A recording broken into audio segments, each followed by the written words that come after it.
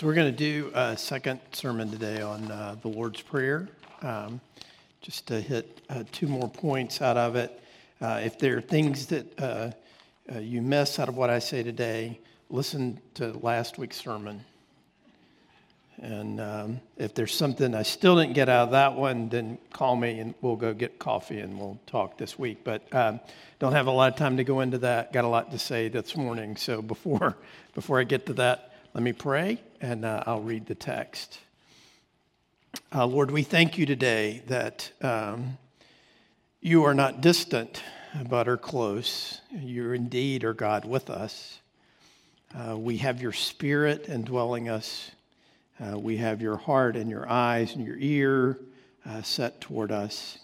And so I pray today that that would give us confidence and joy, because there is much about us and much about our people, our lives, that would tempt us to think none of that is true. And so I pray that you would help us today to take you at your word and to turn to you as this text tells us to. We ask this in the name of the Father, Son, and Holy Spirit. Amen. So Matthew chapter 6, verses 5 through 15. Text is in the bulletin, also up on the screens behind me. This is God's word. You should hear it and respond to it as such this morning. And when you pray, you must not be like the hypocrites, for they love to stand and pray in the synagogues and at the street corners, that they may be seen by others. Truly, I say to you, they have received their reward. But when you pray, go into your room and shut the door and pray to your Father who is in secret. And your Father who sees in secret will reward you. And when you pray, do not heap up empty phrases as the Gentiles do, for they think that they will be heard for their many words. Do not be like them, for your Father knows what you need before you ask him. Pray then like this: Our Father in heaven, hallowed be your name. Your kingdom come, your will be done on earth as it is in heaven. Give us this day our daily bread, and forgive us our debts as we also have forgiven our debtors. And lead us not into temptation, but deliver us from evil. For if you forgive others their trespasses, your heavenly Father will also forgive you. But if you do not forgive others their trespasses, neither will your Father forgive your trespasses. So I want to start this morning by just recognizing the fact that we are rapidly approaching the 2-year anniversary, at least, of when things kind of ground to a halt with the pandemic. So we're almost up to 2 years of that. And I want you to think with me this morning a little bit about that, because we've lost a lot. Many of you have lost loved ones. My father-in-law died of COVID. Many of us have lost respect for one another because of our differences. Many of us have lost trust with others, with our institutions that we look to. Many of us have lost hope because of the difficulties of the last couple of years. And so I think it's good for us to kind of come to grips with the reality of what these last few years have been and what they've done and the cost that they've exacted. Jesus addresses two things, though, in this prayer today that I want us to look at that we cannot afford to lose. Because if we lose them, we are no longer the people of God. It's that straightforward. Now, I know that's a very kind of direct thing to say, but I think we need to dig into this prayer today to understand that Jesus is very clear with us that there are certain things that we may lose in life. We may even lose our very lives. But still, that is not as devastating as the loss of the two things that we're going to address, that he addresses in the prayer today. And that is the loss of joy and the loss of the promise of hope, that is our blessed hope of the kingdom come and our life in it forever. We cannot afford to lose our joy. You can afford to lose your 401k. You can afford to lose your home. You can afford to lose your job. You can afford to lose any number of those things, but you cannot afford to lose your joy, and you cannot afford to lose the hope of glory. If we lose those things, we're not the church. The gospel becomes meaningless, and we become useless, frankly, for the purpose of God in the world. So how do we get at this, and how is Jesus, the logic of this prayer, how does he help us get at that and help us to pray about that? Well, what I want us to do is to look not so much as taking the prayer itself apart, but look at the beginning commentary that Jesus gives about the prayer, and then the ending commentary. So the beginning, before he even begins the prayer, Jesus says this: "For your Father knows what you need before you ask him." So that is kind of the heading over the whole prayer before we even go to him. And so that's an important, the commentary. Jesus is communicating something to us about the nature of our praying about that before we even get into the prayer. And then at the end of the prayer, he says something that should make you very uncomfortable. And if it doesn't make you uncomfortable, I would submit to you today that you're probably not a Christian. And that's these words: "For if you forgive others their trespasses, your heavenly Father will also forgive you. But if you do not forgive others their trespasses, neither will your Father forgive you." So that should make you sweat. Because every single person in here today has someones they are struggling and probably often failing to forgive.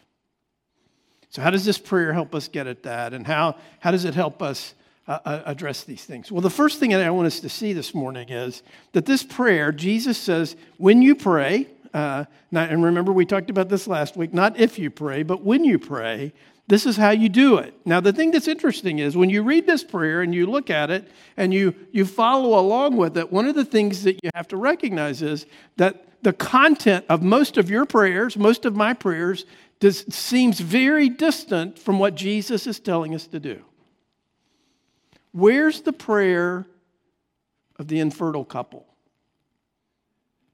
Where's the prayer of the lonely person who wants a spouse or a friend?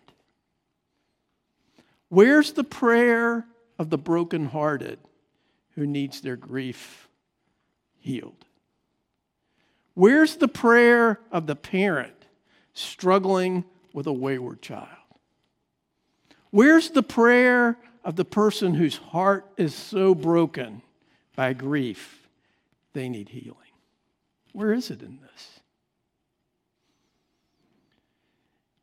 Because the fact is, those are the things that are most often on our hearts and minds, aren't they? Those are the things that we struggle with the most in the world in which we live. And so how is it then, can Jesus get at those things by instructing us to pray this way? Well, I think the way for us to understand that this morning is pretty straightforward, right? And it's here. It begins with the very first petition of the Lord's Prayer: "Hallowed be your name."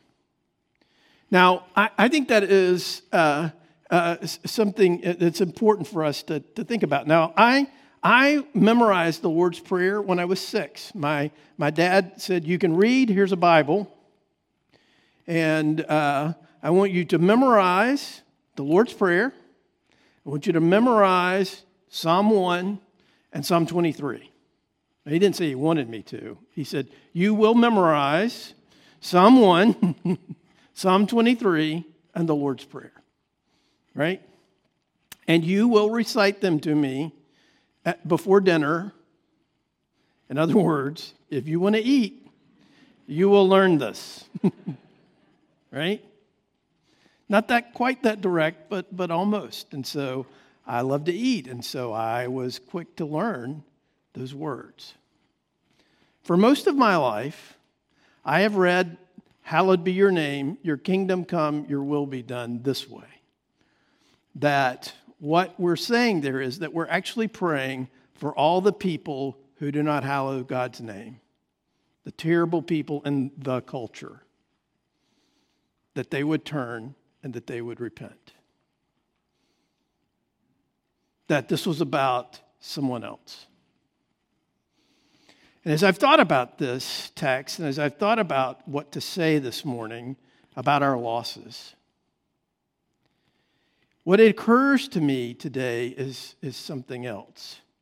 That this prayer, this petition, "Hallowed be your name," is the only petition in the prayer really where we are asking God to do something in our lives and in our world that will bring about our hearts, our voices, our minds hallowing His name. That God would do something in my life and in my heart that would cause me to respond in deep reverential worship for the great power and grace and mercy and strength of our God. And that not only that I would do that, not only that I would be moved to hallow His name by the way in which He has moved and blessed and cared for me in that way, but that other people would see it as well and be moved in the same way.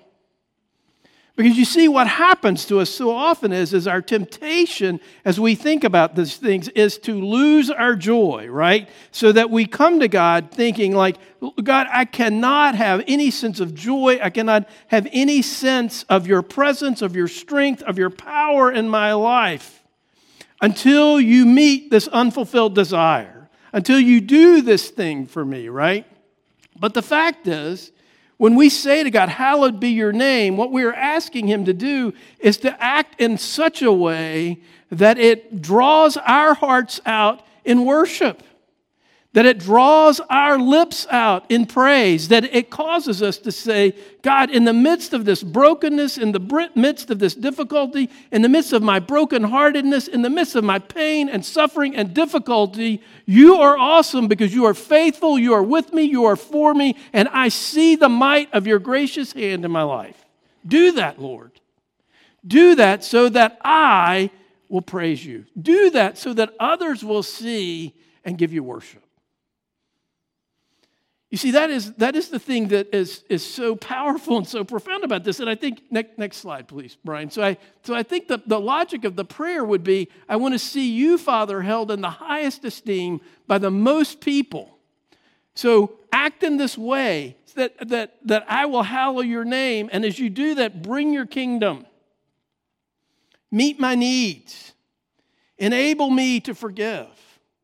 You see, I think that's how we think about this. Now let me be clear about this. You know, as someone who has spent probably the bulk of my adult life wrestling with God over unfulfilled desires, I am an unfulfilled desire factory. I am always wanting more. I can always identify something in my life that is unfulfilled. Right?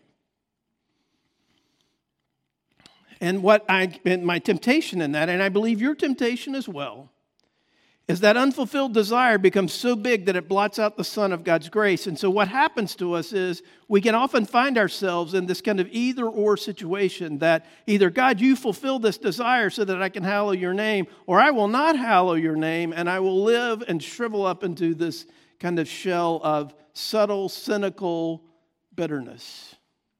I'll just live my life. I'll just go through my days. I'll act like I'm hallowing you, but in my heart of hearts, I'm thinking, why aren't you fulfilling this desire?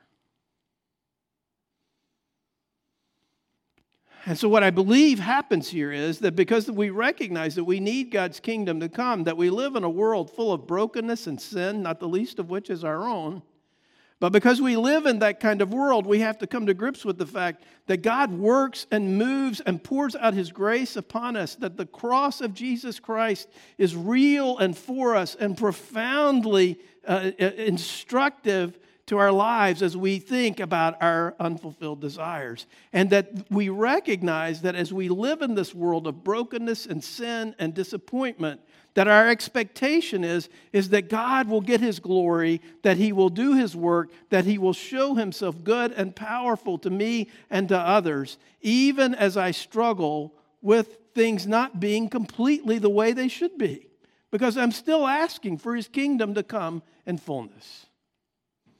This week, I had the opportunity to hold my grandson, my new grandson. I wrestled with the other one all week, but I got to hold my little grandson, 7 pounds, 11 ounces. Now, which is an average-sized baby. But when you hold a 7-pound, 11-ounce baby after wrestling a 40-pounder, you're like, how's this kid going to make it? He's so little. He's so light. How does anybody make it? He's just so small. Barely cries, so content. I don't know where he came from. But I'm sitting there holding him, and I'm looking at him, and I'm just thinking, my daughter, after she sees him, she says, Dad, that baby looks just like you, which is, on the one hand, awesome, and on the other hand, disconcerting, right? But I hold him and I look at him and I think, wow, God, you're so awesome. You're so good. What a blessing to this man and woman, me and Marty, who struggled for years with infertility. I praise you. I thank you. You're great. Hallowed be your name. And then I look down at him and I think, I wish my dad was here to see this. Right? I think, what would he do to get his hands on his great-grandson? And then I think, because I'm such a mess, then I think, but what a legacy of faith Milton left his family. And this little boy, who will not know his great-grandfather until glory, will be blessed because Milton preached the gospel, because Milton made me memorize the Lord's Prayer and the first Psalm and the 23rd Psalm and made sure I heard the gospel, right? And so as you look at those kinds of things, as you think about that, as you take your unfulfilled desire, we recognize that what Jesus is getting at is we pray in such a way that the power of God, the faithfulness of God, the goodness of God, the atoning work of Jesus would be so profound and real to us and powerful in our lives that it would turn our hearts towards God in praise and worship, even in the midst of our brokenness and the fact that everything will not be the way it's supposed to be until Jesus comes. Come quickly, right? So that's point one. We cannot lose our joy of seeing God's name hallowed. But the other thing that may be more difficult is, what are we to do with forgiveness, right? It rolls off our lips so easily when we say, forgive us our debts as we forgive our debtors, right? And so we say that, we think about that, we say it so often, it doesn't strike us. And that's why Jesus says here at the end, listen, I'm here to tell you this is serious business. I'm here to tell you that a root of bitterness, an unwillingness to forgive, the inability to make ourselves vulnerable to the possibility of forgiveness is so dangerous to your souls, so dangerous to your eternity, so dangerous to your place in the kingdom of God. We need to check ourselves, and we need to ask God to check ourselves. Now let me be clear about this, right? Forgiveness is not a work whereby we gain the forgiveness of God. The gospel is not we entrust ourselves to the righteous life and the atoning death of Jesus Christ, and then we forgive people, and then God accepts us. That is not the gospel. Let me be clear about that. But it's also clear that a person who has believed and seen and entrusted themselves and felt the forgiving mercy of a heavenly Father who is unwilling to forgive, perhaps has not felt and seen the forgiving mercy of a heavenly Father.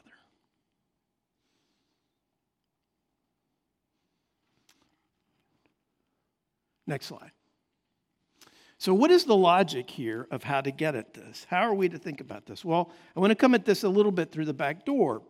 First of all, think about it this way. If heaven is the location of people from every language, tribe, nation, and people across the globe and across history, what is the one thing that they're going to have in common? Well, the one thing that they're all going to have in common is the recognition that they were sinners and that Jesus Christ died to forgive them of their sins.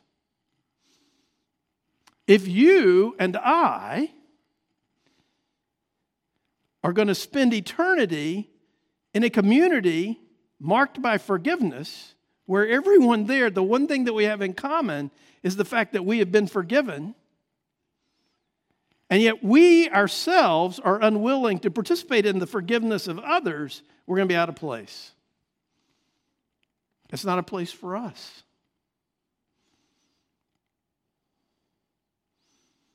Right? So I hope you're sweating.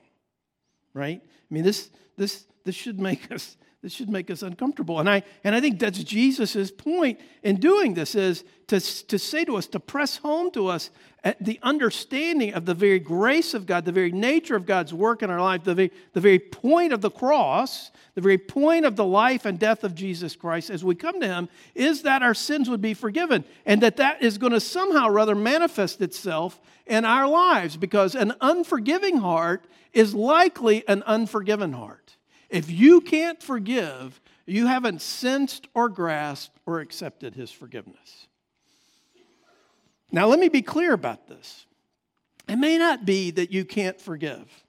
Maybe that's not the thing. Maybe the thing is you want to forgive, you just don't know how. You're in good shape. Maybe, but if your heart is such that you're like, I will never forgive that. I will never forgive that person. I do not want blessing to be upon my enemy, then we need to heed this warning, and we need to take it very seriously. So, what is forgiveness, and how does the grace of God get us to a place of forgiveness? I love cable news because it's so entertaining. Not super informative, but quite entertaining. And one of my favorite things about cable news shows is these companies that advertise gold and silver. You know, man, the only way to make it when the bottom falls out is to have a safe full of gold and silver, right? Right? Which is so funny, you know, in so many ways. Now, that's such a dumb thing. Let me just say that. And let me be the first one to say, I have some of that stuff, stupidly, right? I got some, because I just think I like the way it sounds. But, all right? I don't know what it's worth, but I like to clink it together because it sounds funny to me. All right? Judge me if you will. You got to forgive me. I just like the way it sounds. But one of the things that always strikes me about that is equally stupid is when they tell you to buy silver and gold, the reason why they tell you that is they show you this picture of the national debt meter. And this thing is just spinning like that, right? Because there's an economic school of thought in America today that's very prevalent called modern monetary theory. Ever heard of it? You never thought you'd hear about it in church. Well, it simply means the government can borrow as much money as it wants to, and it never has to pay it back. Now, a lot of people believe that. And so the way to deal with that is to make more money. And so you accumulate a debt you never can or will pay back. And if you look at that clock spinning there with all the numbers, I don't know if that thing's accurate or not, but it scares the bejeebers out of me every time I see it. I'm like, I don't even know what that thing is, but it looks out of control. Then Peter came up to him and said, Lord, how often will my brother sin against me and I forgive him? As many as 7 times? Jesus said to him, I do not say to you 7 times, but 77 times.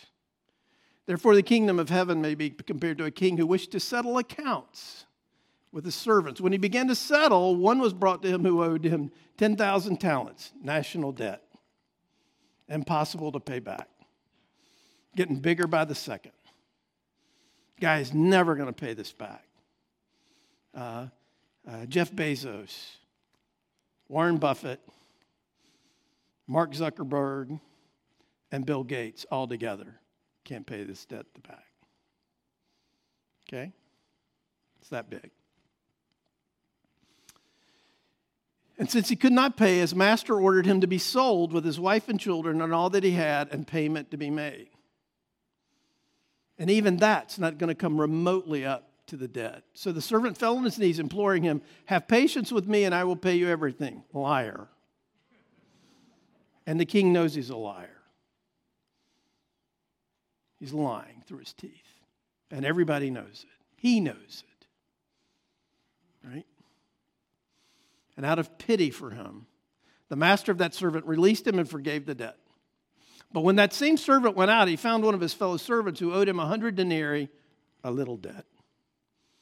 And seizing him, he began to choke him, saying, pay what you owe. And so his fellow servant fell down and pleaded with him, have patience with me and I will pay you. He could have paid him.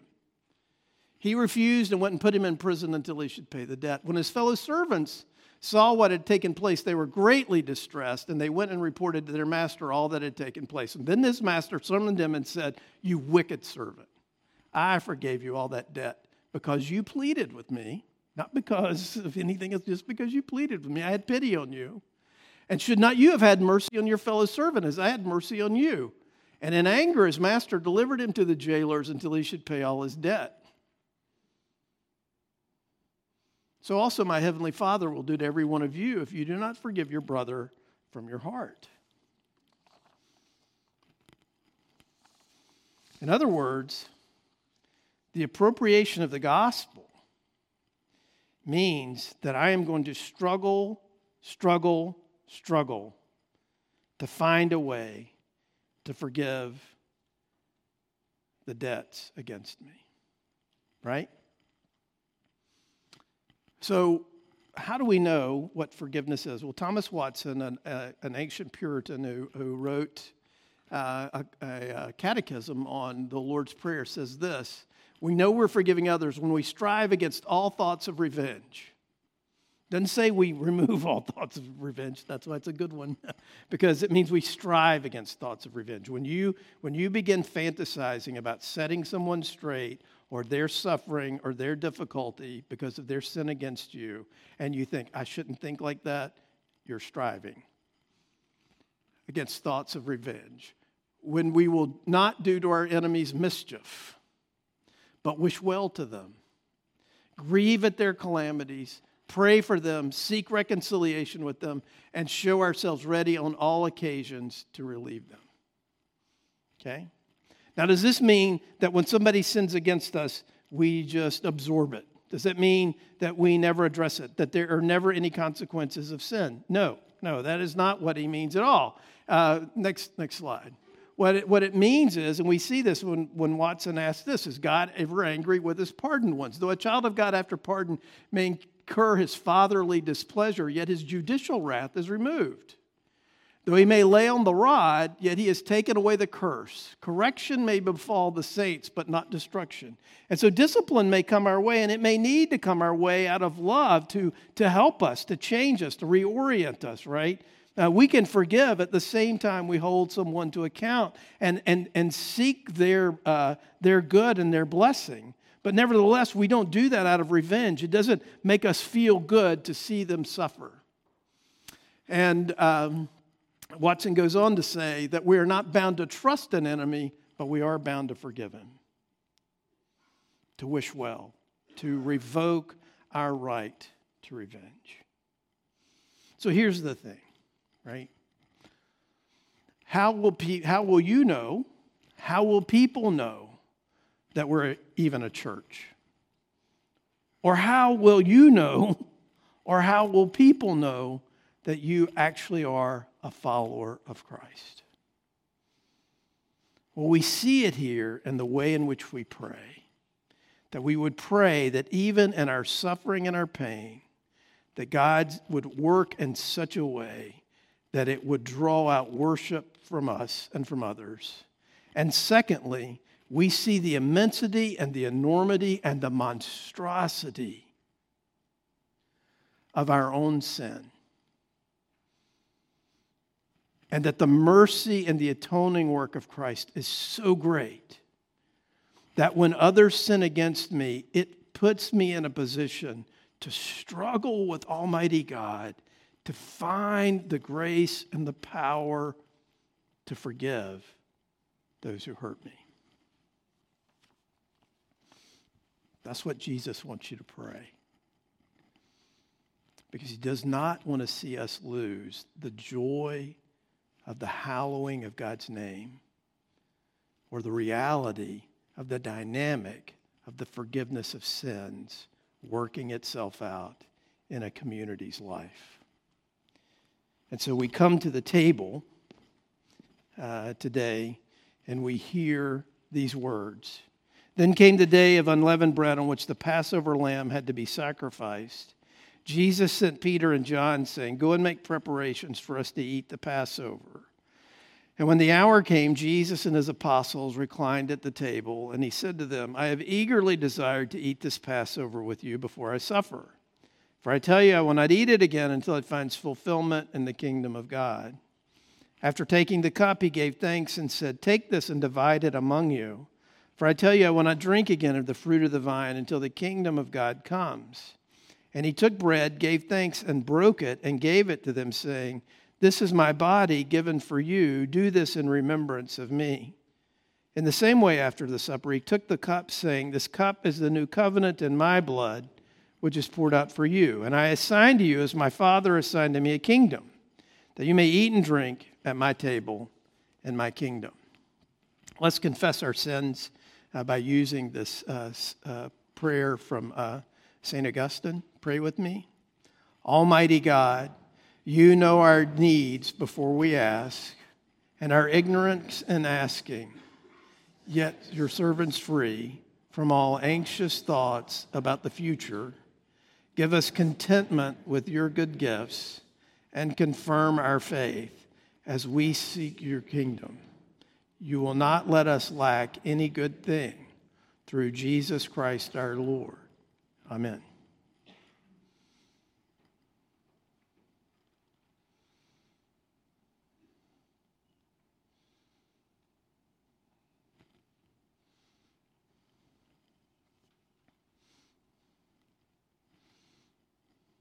Brothers and sisters, hear these words of encouragement. He is able to save to the uttermost those who draw near to God through him, since he always lives to make intercession for them. So the scriptures tell us on the night in which he was betrayed, the Lord Jesus took bread and he broke it, just as I do now, ministering in his name, and he gave it to his disciples.